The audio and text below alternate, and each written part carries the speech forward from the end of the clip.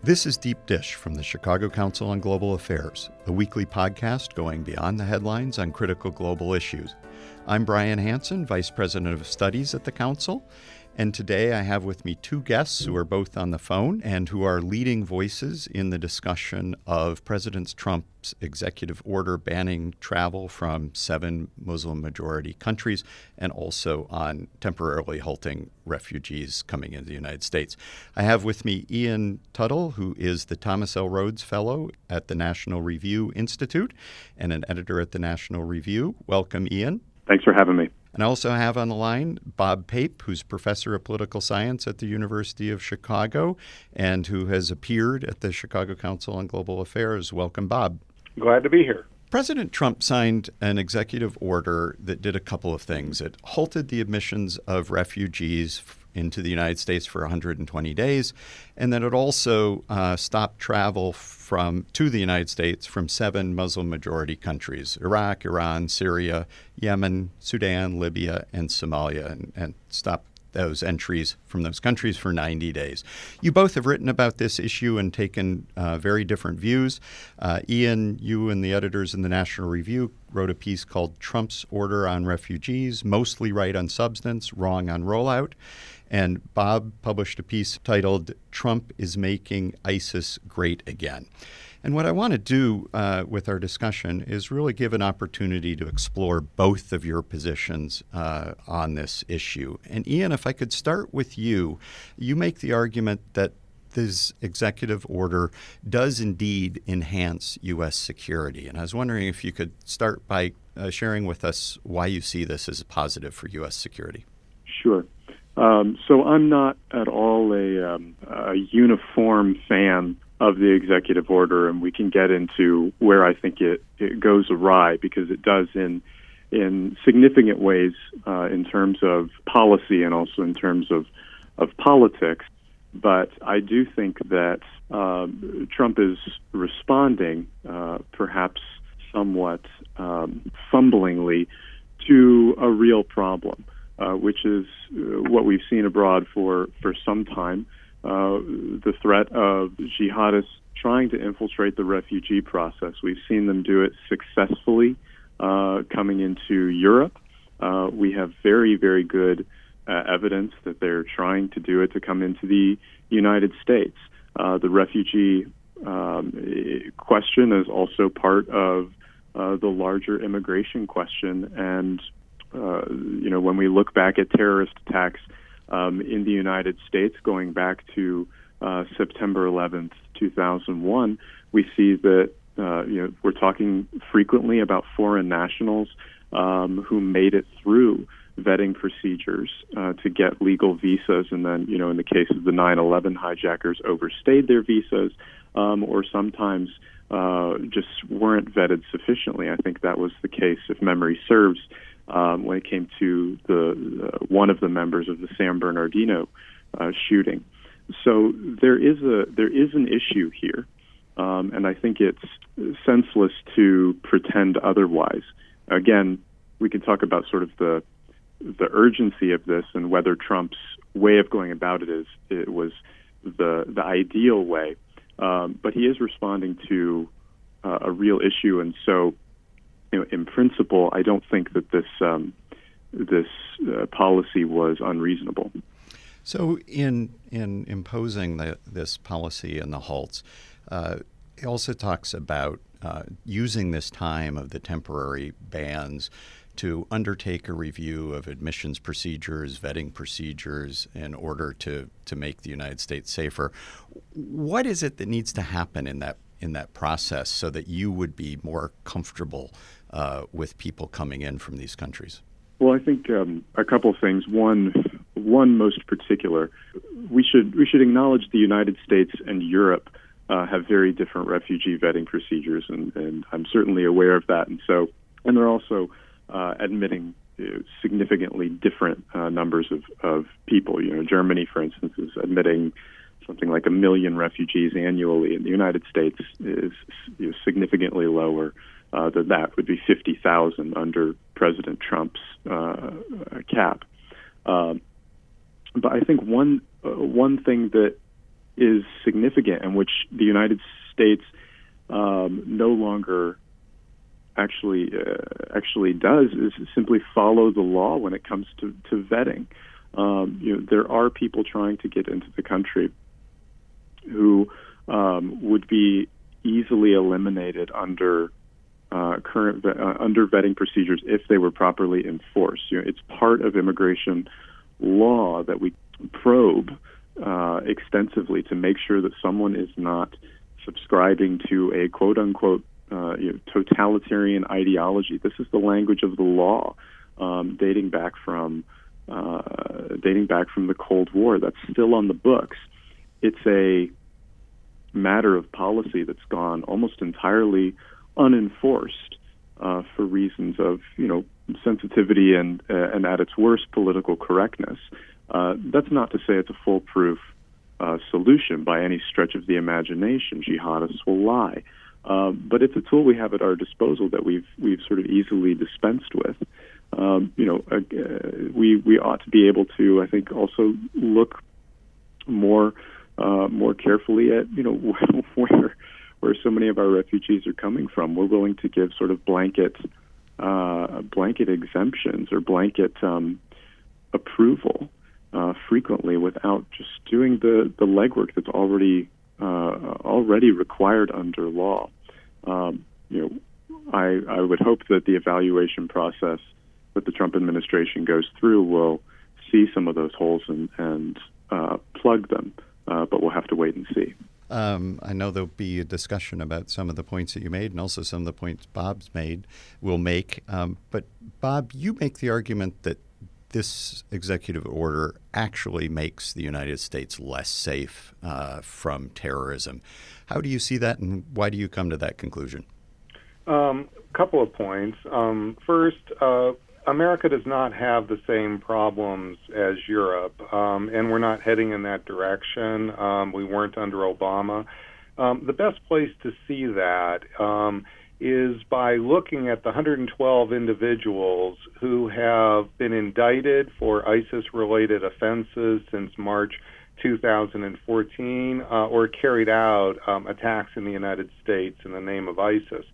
Those 112, and I know this in some depth because my center, the Chicago Project on Security and Terrorism, is going to publish a report called The American Face of ISIS, which will go through this in great detail.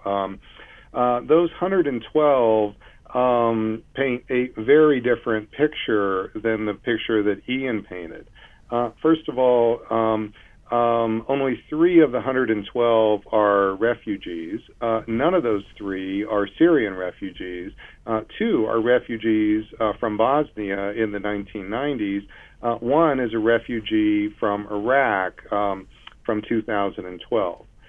So this is just a very, very different world. 3 here. Second, if you look at the numbers, you'll see that foreign nationals only make up 4% of these 112.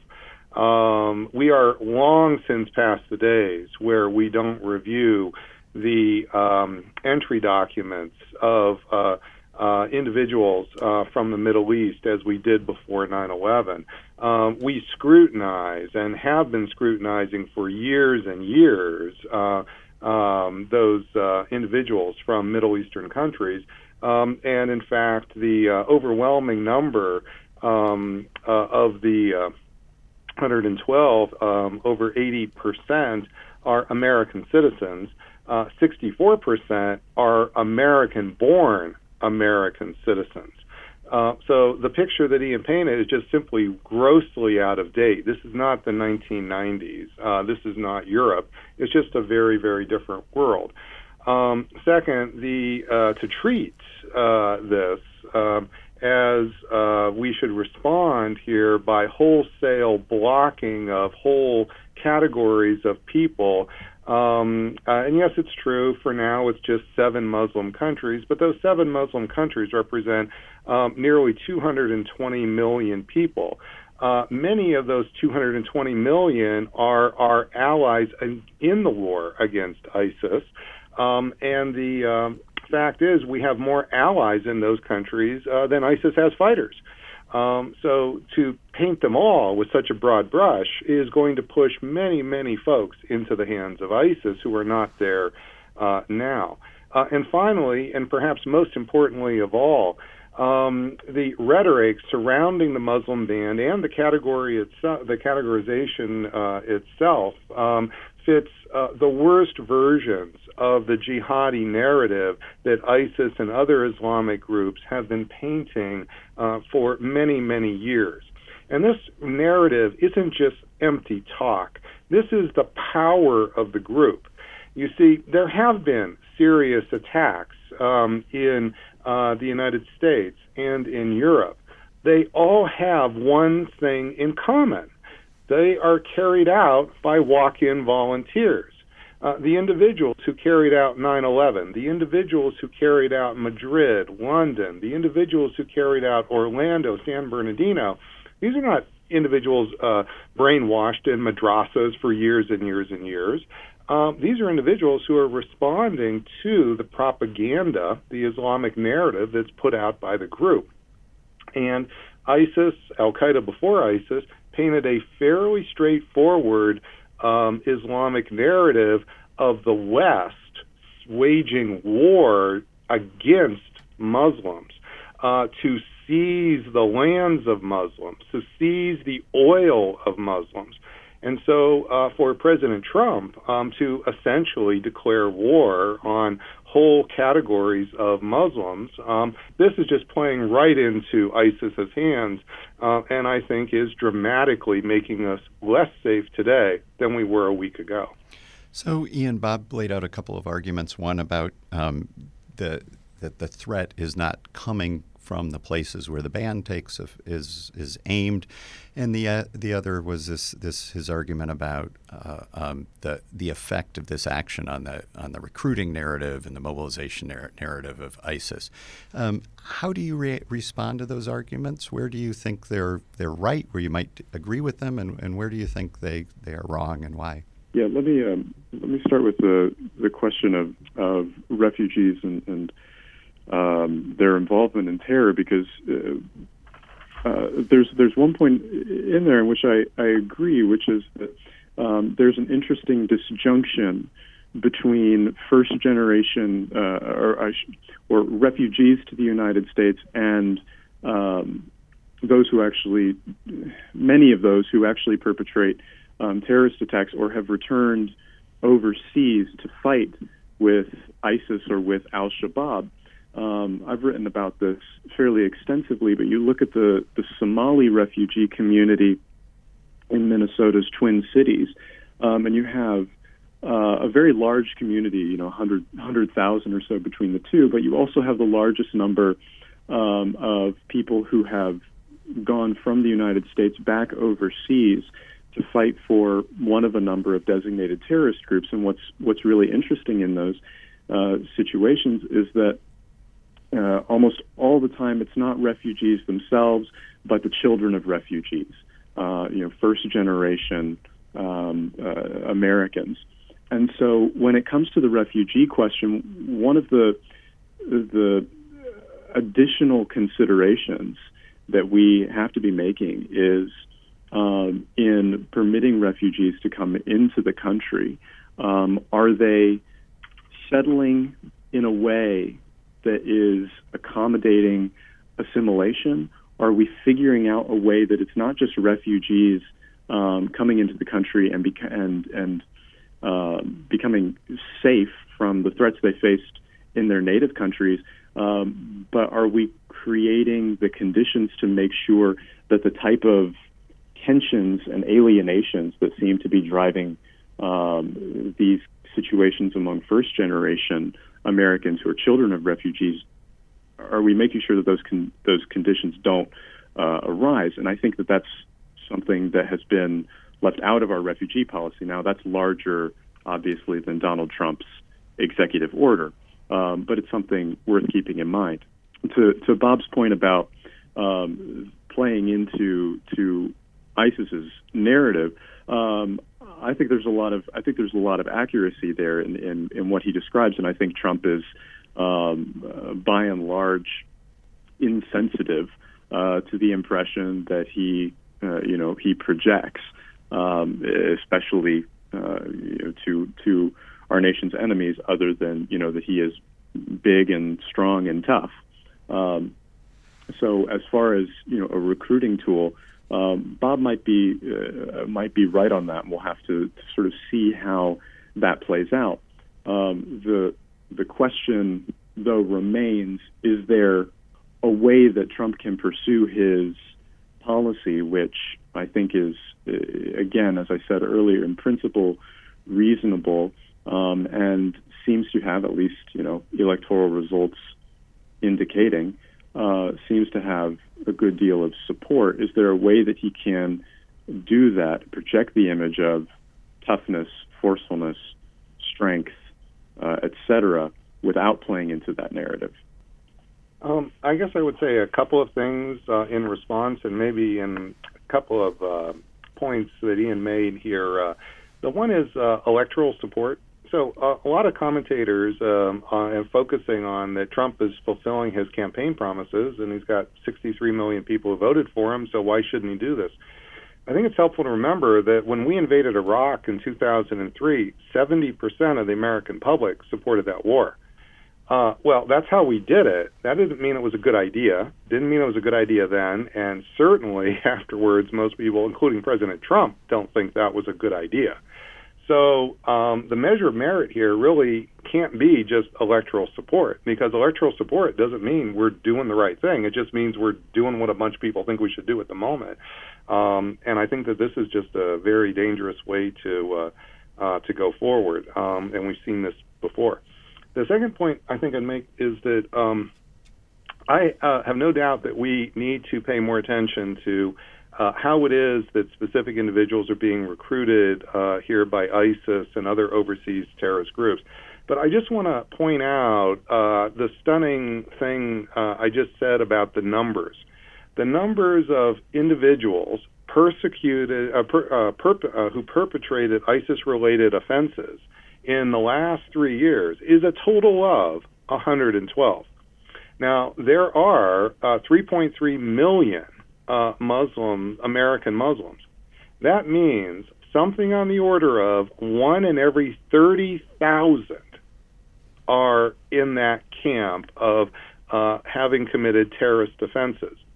Of course, the number could be a bit more. We don't know. But notice that painting with a broad brush here is just wrong. But it's wrong because we depend on those 29,999 to give us help. How do you think the FBI is finding out about the people that they prosecute?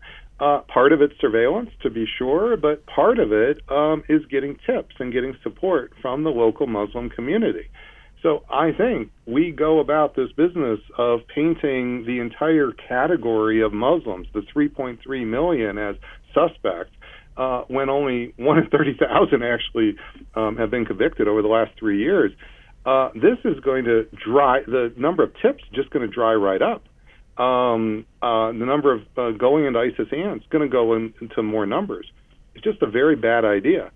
So I do think we need to take better steps. We need but I don't think that we should just be wholesale taking the risk of 10, 20-fold increase in the threat just because Trump won the election and we got to do something. So let's just make it worse. Well, I don't think I said that would be the sole criterion of how we would measure a policy, and I certainly wouldn't want it to be. We've been very critical of Donald Trump throughout the entire cycle, and that was criticism that flew in the face of a whole lot of people. But I do take that point. That said, when you're talking about the attacks you're talking, the ISIS-related offenses that you're talking about over the past 3 years, there are also a couple other things worth bearing in mind, which is that, one, we're not talking about just crime. We're talking about terrorism. We're talking about a politically motivated and ideologically motivated crime. So, it's it's one thing to say the numbers are small. On the other hand, you're talking about a very specific type of crime that has a very particular intent that's unique compared to the whole other range of offenses prosecutable on our books. The other thing that strikes me is that we need to be cognizant of the fact that while police are certainly getting tips from the Muslim community, and they're vital channels of information and intelligence that we need to be maintaining, it's also true that there's significant sheltering going on, and we know this. When you look at the polled attitudes of Muslims in the United States, you find 50% in favor of beheadings for certain crimes. You find, I believe it's 4 in 10 supportive of suicide bombing. That's Pew Research inside the United States. I'm not saying that merits, smearing a whole group. I'm certainly not intending to do that, and I would never do that.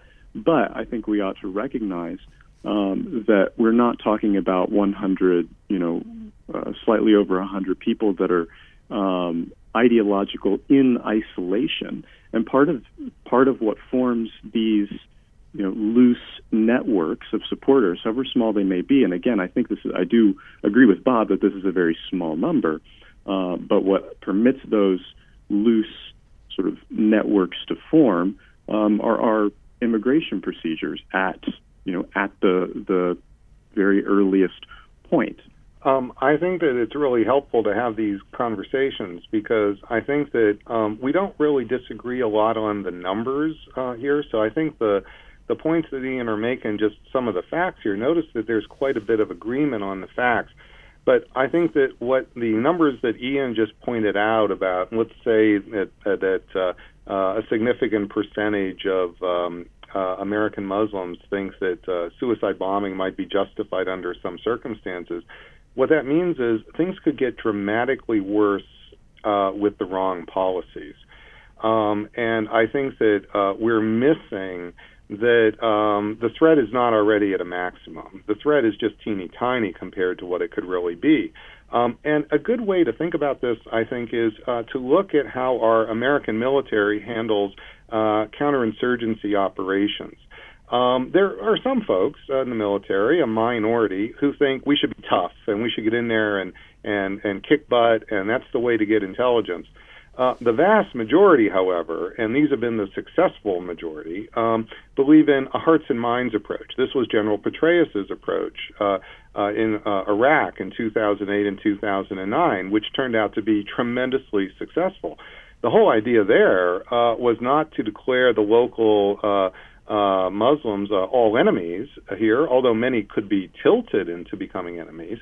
The idea was to work with them. The idea was to cooperate with them, similar to how a lot of our FBI, our local field offices that I know quite closely because I've gone to talk to them, work very closely with CARE and other local grassroots Muslim leaders because they see the value of a hearts and minds approach. And I think that this is just being dramatically thrown out the window here by the idea that we should take a heavy-handed, mailed fist approach, and that's somehow better. I agree with Ian that this problem could get a lot worse, and the policies that President Trump is currently pursuing is dramatically increasing the likelihood it will get worse. I agree with Bob in a lot of that. And, while I've said I support Trump's policy generally in the principle of it and the threat it's trying to ameliorate, what you did see here was complete amateurishness from this White House in executing the policy, not going through the proper legal channels to vet it, ironically enough, pushing forward with a really sort of definitive, large-scale plan, mostly made up by political advisors, not communicating with customs officials and Department of Homeland Security officials and the rest who would be tasked with actually carrying out this order is just rank incompetence. And so, the merits of the policy are one thing. The execution, though, was so fumbled that I think it really hamstrung what good this policy might have done. I think it's important to keep in mind, unfortunately. And I think on that we can agree. There's no doubt that if you were going to tighten up our immigration controls, you would spend at least a few weeks consulting the Secretary of State, the Secretary of Defense. You would work very closely with some of our key embassies, and so that you would minimize as much as possible some of the obvious negative reactions to just simply signing an order at 4:42 p.m. on Friday and instantly having to have people in mid-air frozen out of the United States with all kinds of problems, not the least of which, by the way, when some of those people are sent back home, remember, these are folks who have been working with us, often with our military. They don't just go back and sit there. Some of them are now at risk of their lives, which, again, is a moral problem, and it's just going to be awfully hard to be taking the risk to work with Americans in the future. As we close this conversation, I want to ask one question to both of you, which is, in this issue of keeping America safe from terrorism, what should we be doing? What is the most important thing for us to do? The most important thing that we should be doing is there's really two things I would say, Brian. One is the more we need new research to really drill down into this black swan problem we have in the United States. We don't have a problem that is afflicting even 98% of all American Muslims. We are seeing a problem with a teeny tiny fraction, and so that's why as you know, Brian, I'm carrying out research with John DeCidi where we're brain scanning individuals in the Chicagoland area as they watch ISIS-related propaganda to really try to break ground to get new policies. In the meantime, I think the most important thing to do is actually to continue the decimation of ISIS in Iraq and Syria that has been occurring over the last 2 years. I think maybe it's difficult for President Trump to come to see that over the last 2 years, ISIS has been rolled back 50% of its territory in Iraq, about a third in Syria, and I think that should just be our number one focus here over the next year. Certainly not rallying Muslims to ISIS's side and taking away the Iraqi Syrian Kurds and others who are working with us. I agree with Bob on the ground necessities overseas, and from a fairly hawkish standpoint. I think that much more can be done to aid allies who are actually fighting these battles in that area. I think that's key, and was there was an opportunity left unexploited during the Obama administration.